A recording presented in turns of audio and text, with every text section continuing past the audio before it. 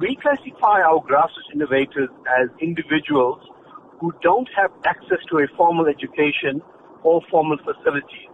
And in the South African context, we have many of these individuals, mainly because a lot of the South African population is rurally based. The reason we're looking for them is that we want to provide them with the support that's required to grow their ideas to a more commercial environment where it allows these innovators to now become entrepreneurs to create new opportunities for themselves. Can you tell us about the types of innovators that you are looking for?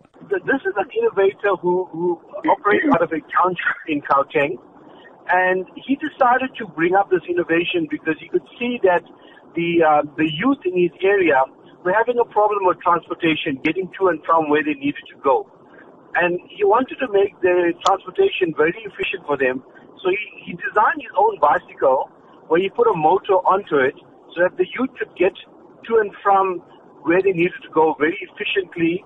But it was a dual kind of bicycle. So once the motor was there and there was fuel in the tank, the bicycle would work off the motor.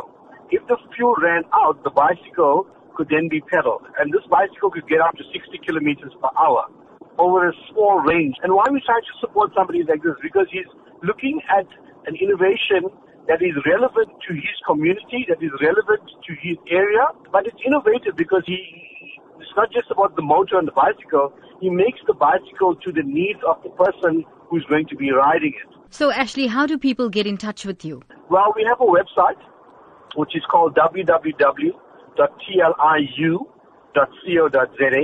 And if they get onto the website, they can register their innovations on those websites. We will then get in contact with them. And what if they don't have access to the internet then? We're doing roadshows where we're going to get out to the rural communities, where we're going to engage with the innovators one-on-one.